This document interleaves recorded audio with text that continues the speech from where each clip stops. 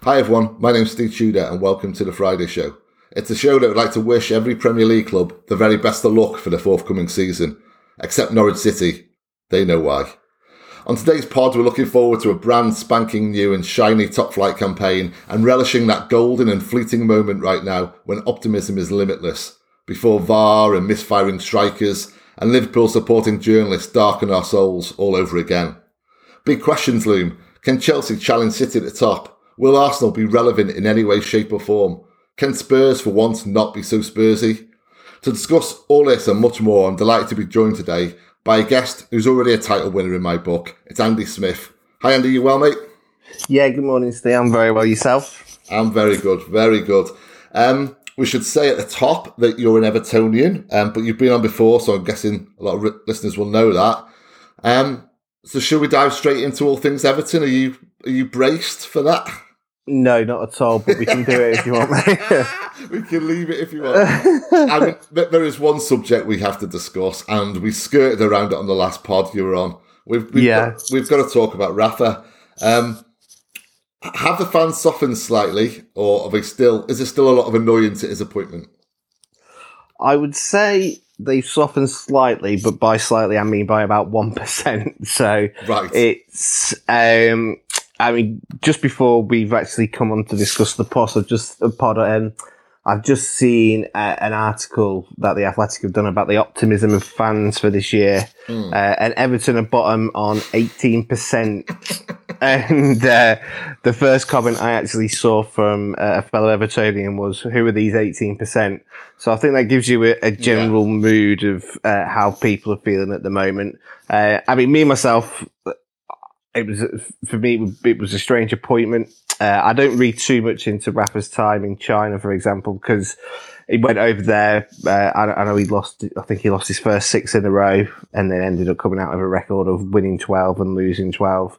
But there was a lot going on. Things were changing dramatically in terms of the finances in China at the time. And plus, obviously, we had the pandemic start. But prior to that, I think obviously his spell at Newcastle, I don't think he did a bad job at Newcastle, but I think, obviously he came in at a time when they were struggling and they went down. He stayed with them, brought them back up, and obviously had a couple of okay finishes. I think he achieved par for what I would have expected Newcastle to do.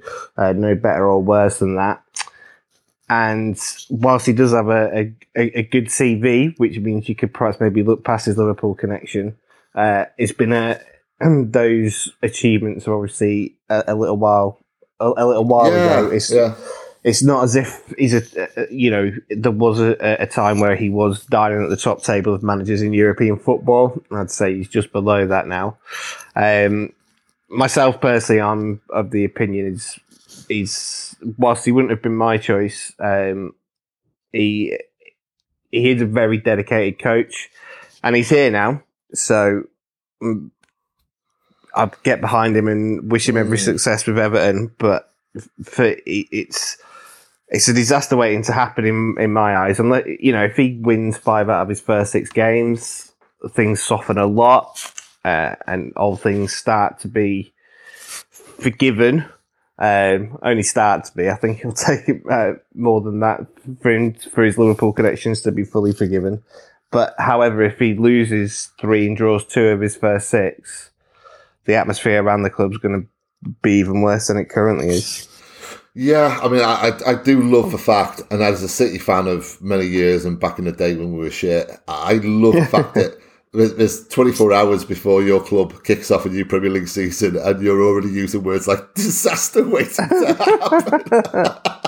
Oh, that brings it back. That really does bring it back. But no, I get it, man. I get it. It's such a conflict of interest for you, it must be. And you summed it up by saying he's here now. It's kind of, there's nothing else. In the build up to his appointment, all the protests and all the kind of antagonism, I was behind Evertonians. But now that he's here, what can you guys do? You have to just kind of hope for the best, really. And not that I would expect any of you guys to be taken into your heart at this stage. But yeah, if Everton have a good start, it's amazing in football how quickly things can be forgiven and forgotten, isn't it? And Yeah, I mean, it's as well. I mean, obviously, our Liverpool, our Liverpool rivals across Stanley Park. If you know, if it does turn out to be a disaster, all we're going to hear every single week is Agent Rafa's doing the business over there. Yeah. But on the flip side, which not a lot of us are looking at the moment, because like I said, the optimism levels aren't particularly high, is, well, you know, if he does do the business and does it for Everton, there's Liverpool fans out there that have got Rafa Benitez tattoos on their chest and their arm from Istanbul. So you get to give a bit back. So, you know, got to look at it from a positive. Hopefully he can bring us some success and give us some ammunition to go back at them rather than it just be all on us. What would constitute success for Everton this year? I mean, looking at it, with the issues with financial fair play, it looks like it's a season where, from a board point of view, I think they're hoping to tread water. I can't, you know, we've brought in Andros Townsend on a free transfer. Now, nothing against Andros Townsend. Actually, he's a player. I mean, he's capable of spectacular moments, as you well know, with that goal he scored, goal of the season a couple of years ago. He's a player who's, you know, he's prepared to. He does his bit off the ball as well. He works hard, and he's capable of moments of quality. I think he's a good character as well off the pitch. But he's not someone who, you know, you look at, you know, Crystal Palace chose not to renew his contract. So that gives you an idea of the excitement that he brings as one of your new signings, along with Demarai Gray. Demarai Gray's someone who, you know, he burst onto the scene with Birmingham City, was in and out of the Leicester team, had moments of brilliance, but nowhere near the consistency that you would want. Gets his move to Bayer Leverkusen, and we've managed to, I think, take advantage and get him. You know, £1.6 million it's a really easy drop in the ocean. And if he can get some consistency, because he has got some unbelievable talent. He can go either side, left foot, right foot. Although obviously predominantly right footed. He's got pace to burn.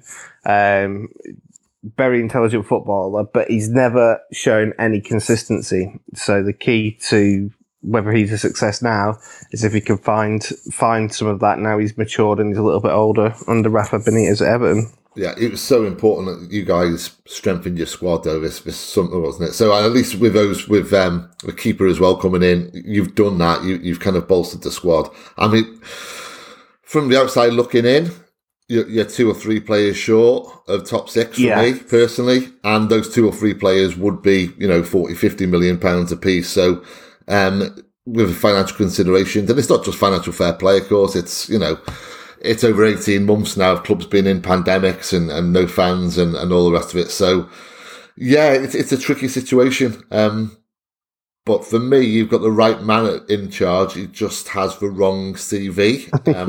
So we'll see how you go. I mean, you know, wish you well, because Everton and City, we had that little spat, didn't we, years ago with Lescott, but since then we've come to realise that, you know, we have a common enemy, shall we say? Yeah, definitely. One of the questions I've got further down the agenda is kind of which club has impressed you most with the transfer business this summer? I was just looking at it from my end, and I don't wish to be flippant really when I say this, but Chelsea have done one of the best bits of transfer business this summer with one signing. This week's purchase of Romelu Lukaku for nearly £100 million. For me, they were a fantastic team at the tail end of last season in the second half under Tuchel.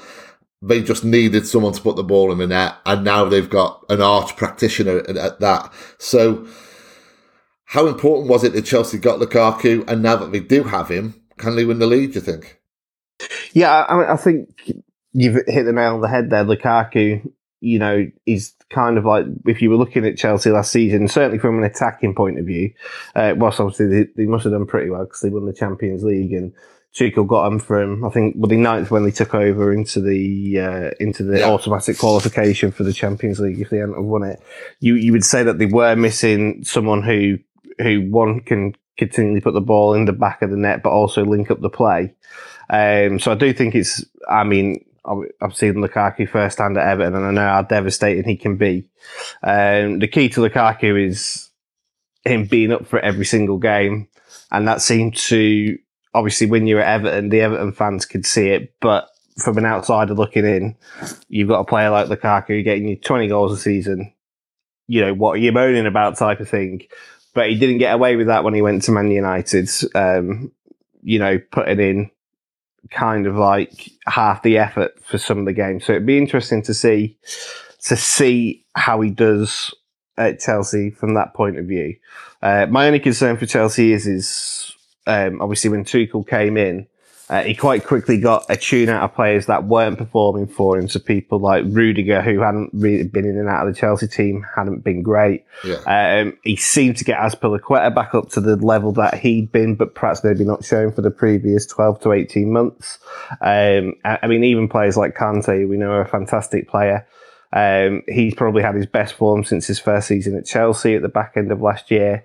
So from a defensive point of view, because they are rumoured, is it Kunde that they're rumoured to be getting? That'll strengthen them further, Valencia, yeah.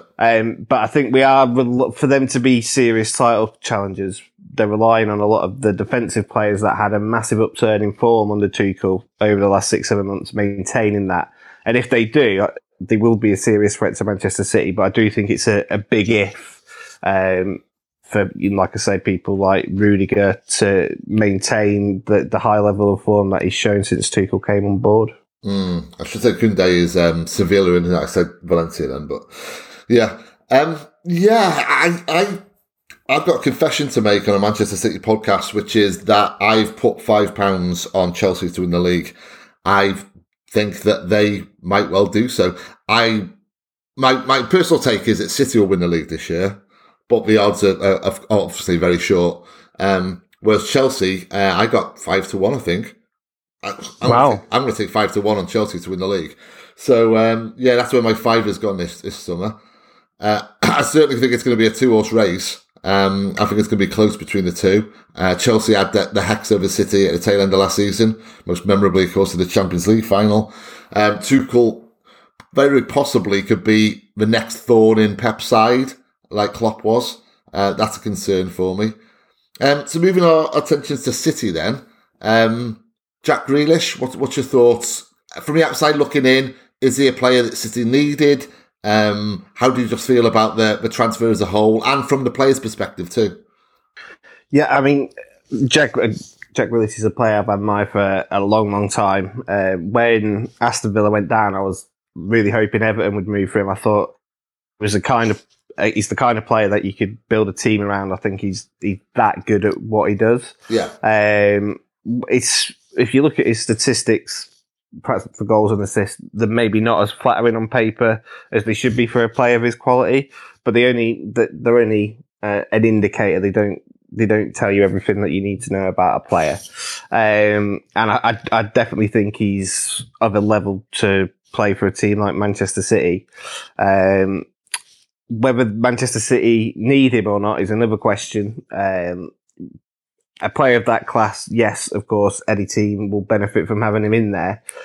But it's, when you look at the Manchester City's options, kind of, obviously you got your back four, and then unless it's a Champions League final, he's going to play one of Fernandinho or Rodri.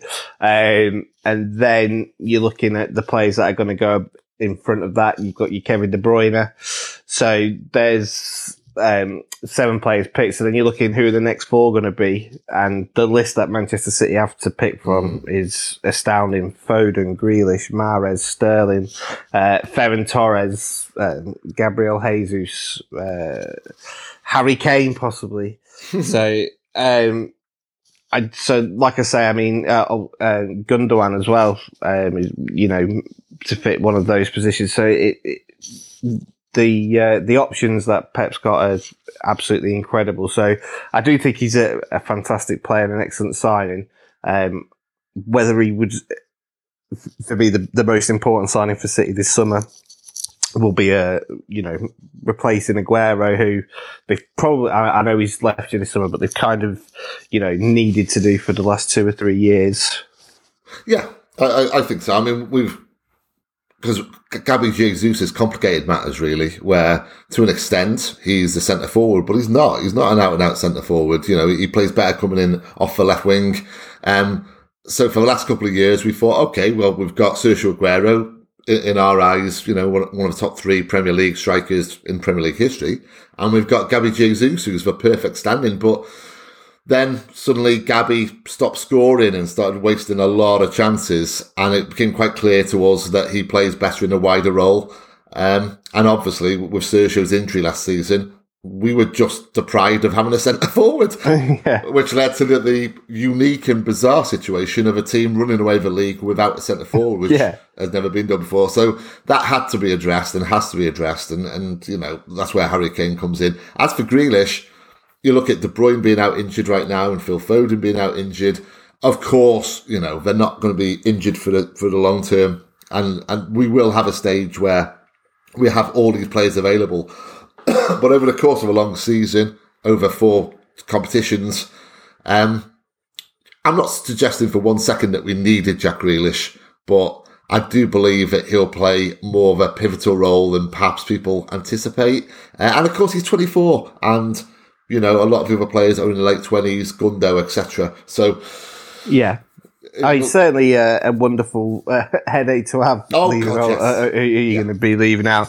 And if he and Kevin De Bruyne can strike up like a good working relationship, I mean, for the players that are going to be playing in front of those two, I mean, you must be so excited at the opportunity. I mean, definitely with De Bruyne, because you've got that lovely narrative of Grealish loving De Bruyne and saying what a huge fan he is. And you know, when he was at Villa, he used to just wax lyrical about Kev. So you've got that, of course, but you know, he calls Phil Foden Little Phil. You know, he's like, and he says he's like a little brother to him. So just seeing those two together as well would just be an absolute joy. Yeah. Okay, well, let's look at some of the other kind of contenders, certainly for the top 4. Liverpool, Konate they brought in, really, from what I've heard and seen bits of, he's a very imposing, physical, very good defender, very much in the Van Dijk mould. How much of that is Liverpool journalist, you know? I know. It might well be, though, mightn't it? But certainly he looks to be a quality signing for them. Are you surprised Liverpool didn't, or haven't to this date, brought in a replacement for Wijnaldum, or, you know, look for someone in a more offensive position? Not especially, because it's the model that FSG, who run Liverpool, have. Yeah. And obviously they'd like to think, obviously, Van Dijk's back to full fitness. Gomez is also there, to Konate. So that it allows Fabinho and Henderson just to concentrate on their jobs in the middle of the park rather than filling in at centre half. Yeah.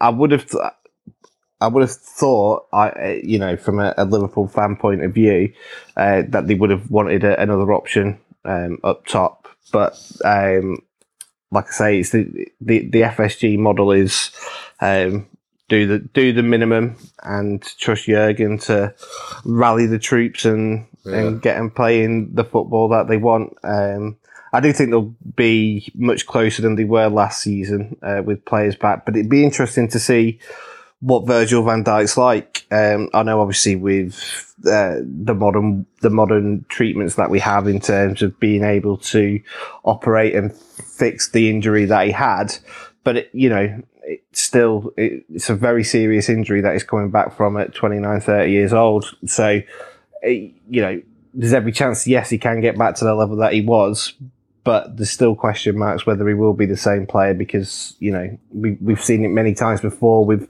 top players who have an injury of a similar ilk to what Van Dijk has suffered, and they've never been the same again. I know, I completely agree. I mean, is he would you say he's a pacey player? It's hard to read with Van Dijk because of his kind of long striding run. Would you say he was kind of player who relied on pace? I mean, I genuinely don't know, to be honest. I think for me, he's always a player I've thought he's not that he's lightning quick, but he gets top speed very quick. His acceleration is very good. So he can go from nothing, those first few yards is one of the reasons why he's very good, because if you've got the ability to read the game that he does, plus being very, very quick over the first few yards,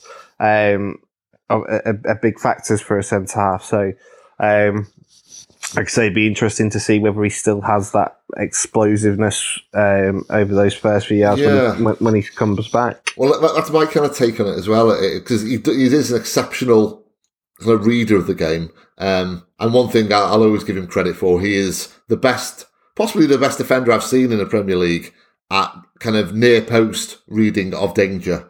The amount of crosses he cuts out at near post is just phenomenal. But so that's not going to change, regardless of coming back from injury. But yeah, that first 10 yards, if that is impacted, then he will be a different player. He will be a weaker player. Yeah, and Liverpool have put up a video of him doing, the next stage of his rehab every 3 days. So we can see that he's definitely been working hard and got himself, he's done everything that he can to make sure he comes back in top shape. But it's, like I say, there's been many people before him that have had similar injuries at that stage of their career that have never quite got back to the level they were. What's going to happen to the murder charge now with Pickford? Now that, kind of Van Dijk has come back from the dead, it's, I'm assuming they must have to drop it. And no, it's just been downgraded to manslaughter. I still think we're waiting sentencing for that. But I mean, it has got better. I'm only seeing 3 articles a day about it rather than 5 now. So, we're going in the right direction there. I've got to say there are positives for Liverpool. Obviously, there's Van Dijk and Gomez returning, but it could well be a big factor that Mane and Salah have had the summer off, so they're going to come back refreshed. Firmino, I don't think played every minute in Copa America, so he won't be, too knackered, as it were. So they've got their front three. They could get one more good season out of those front three, and if they do, then they're going to be a threat and they're going to challenge. But I'm with you. I think they're going to be closer to City than last year. I don't see them as genuine title contenders. For me, it's City or Chelsea, with Liverpool and United kind of scrapping out for third and fourth. Would you disagree with that or go along with that? Yeah, the only thing, I mean, my feelings towards Liverpool, I don't really like saying anything positive about them. But I actually thought Salah had a good season last season. He did. Mane had dropped off the boil. I mean, if they get Mane back firing, I mean, obviously Jota started like a train before he had a bad injury. I mean, there's a lot of ifs, buts and maybes, like I say, with Van Dijk and, getting Mane back to the top level. I mean, if they're lucky with injuries, then I think they could be still in the hunt with a few games to go. But, like I say, if they don't get Mane back to the level that he was, if Van Dijk or Gomez don't quite recover or don't form a good partnership with either themselves or Konate again, then I think what you said will be absolutely spot on. Well, enough of Liverpool. It always makes me feel a little bit yuck talking about it. Let's talk about a much more likeable club, Manchester United. I've got to say, in the same regard as yourself, being positive about Liverpool, it's very reluctant of me to be kind of complimentary about United, but they've done some good business this summer, it has to be said. They bought the 2 players that they needed, not just in terms of the position that they are, but the profile of that player, the quality of that player. Varane and Sancho, for me, are excellent signings. They're still short in midfield, though. What's your kind of take on United? Yeah, I mean, I think Cavani will still go well this year. So I think Man United only really started using him right towards probably the latter second half of last season. So I think having him kind of at a good level from the start of the season will be a big boost for them. And Sancho's clearly a very talented, quality footballer. With the money that they've paid for him in the position that he'll be playing, I think there's a lot of, if he doesn't get 25, 30 goal assists, a combination of the two, people in the media will be coming after him for purely and simply because of the money that they paid for him. I'll probably get absolutely hammered for this, but I don't think Varane is as good as people make out. I don't think he's kicked on as well as people perhaps maybe thought. Certainly, in my opinion, in the last couple of years, from what he was when he first came on the scene. He's looked. I mean, I don't know whether it's because a lot of the times where I saw him recently, he was having to become the senior centre half because Ramos was injured, and that's a reason why he wasn't performing to the levels that we're used to seeing from him. And whether obviously going next to someone like Harry Maguire, where Harry will be the senior centre half, will help him rediscover his top form. But I don't think it's nailed on that he's going to come in and be a top centre half. I think he needs to rediscover his form that he's not had for the last 2 years, which of course he's more than capable of because we know the talent that he's got in there. But I would question his form over the last couple of years. Well, that's music to my ears, and I do buy into that, to be honest. I'm with you on that. Only in regards to he looks so phenomenal when he broke through. And so he hasn't continued that elevation. But yeah, there is a top class defender in there, and if he does form a decent partnership with Maguire, then United will be all the stronger for it. We haven't mentioned Arsenal, Spurs or Leicester. If you're looking ahead to your kind of top 4 predictions, do any of those 3 clubs make it in your top 4? No, that's is the short answer. Obviously, I think Leicester again have recruited well into. I like Samari, they bought over from France. I think he's an excellent midfielder, but where he fits into that team when you've got Ndidi and Tielemans in there is another question entirely. I know they brought Vestergaard in from Southampton, but he's a very different defender to Fofana, who every time I see him just gets better and better. So it's a blow that they've lost him with a broken leg for a little while. Daka, who they brought in, I've not seen loads of him, but I've read quite a lot about him, and I know people are very, very excited about what he can bring. Yeah. So I do think Leicester will have a very good season, but I don't see them displacing Arsenal, City. Any of City, United, Chelsea, or Liverpool. Yeah. I know Arsenal are getting a lot of stick for the amount of money that they spent on Ben White. But Ben White's a very good young English centre half who plays who uses the football well. He's a very Arsenal type player, and 50 million is the going rate that you have to pay these days for them. Yeah. Whilst I don't think he's at the level where he's a world class defender, I certainly think he's got the potential to be. And it'd be interesting to see if they have a settled back 4. Obviously, you've got Kieran Tierney. They bought Gabriel.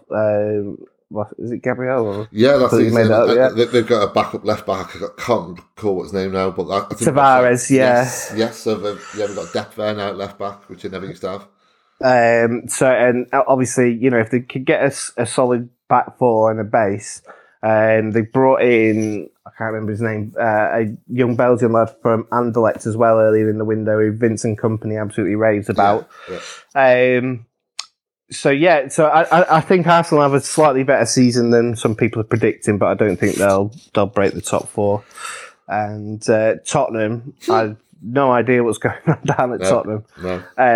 I think there's a lot of hope and responsibility on players to kick on again this season. So like young Joe Rodon, who obviously you'll know a lot about from following Wales. I think he's a very good young centre half, but he's going to have more responsibility and going to have to kick on more this year with Alderweireld going. If Harry Kane does go to Manchester City, which I'm personally of the belief I think will happen later on in the window, I just don't know the direction that they're taking Tottenham in at the moment. I mean, to sack a manager like Mourinho a week before the League Cup final to get out of paying him an extra few million quid in his contract, to then not have someone lined up and then end up pointing like your 17th choice manager in Nuno Espirito Santo. It just, I mean, they're almost making Everton look like a well-run football club, but only almost. Oh yes, yeah. Well, yeah, that kind of, it really brings it home to me how, like I said earlier about a few decent results for Everton, and, I'm not suggesting there'll be any hypocrisy, but Everton fans then will back Benitez to an extent, because that's how we are as football fans. Yeah, absolutely. Yeah. I've seen the same with Spurs. I mean, when they got Santo, every one of them was just up in arms saying, "Oh my God, this is another Mourinho. It's going to be negative football." And the amount of articles I have seen recently from Tottenham supporting journalists saying, "Oh no! In Portugal, he played quite an attacking setup, and that's what he'll do here." And all the Spurs fans saying, "Oh really?"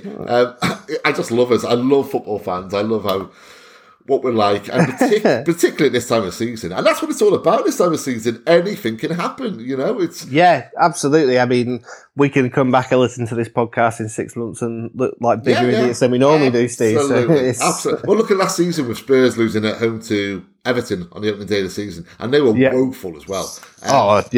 And then they were brilliant. And then, 3 months later, I was writing I was being asked to write one article a week about how Spurs are going to win the league that year and all the rest of it. So, and then of course, the opposite applied. Right. Well, what about down south then as regards to the league table, relegation trapdoor? Obviously the three promoted clubs are the ones you look at. I had to write an article this week and I put some stats together, and they're pretty grim, to be honest. The last 10 years, the average points haul by a promoted side is 37.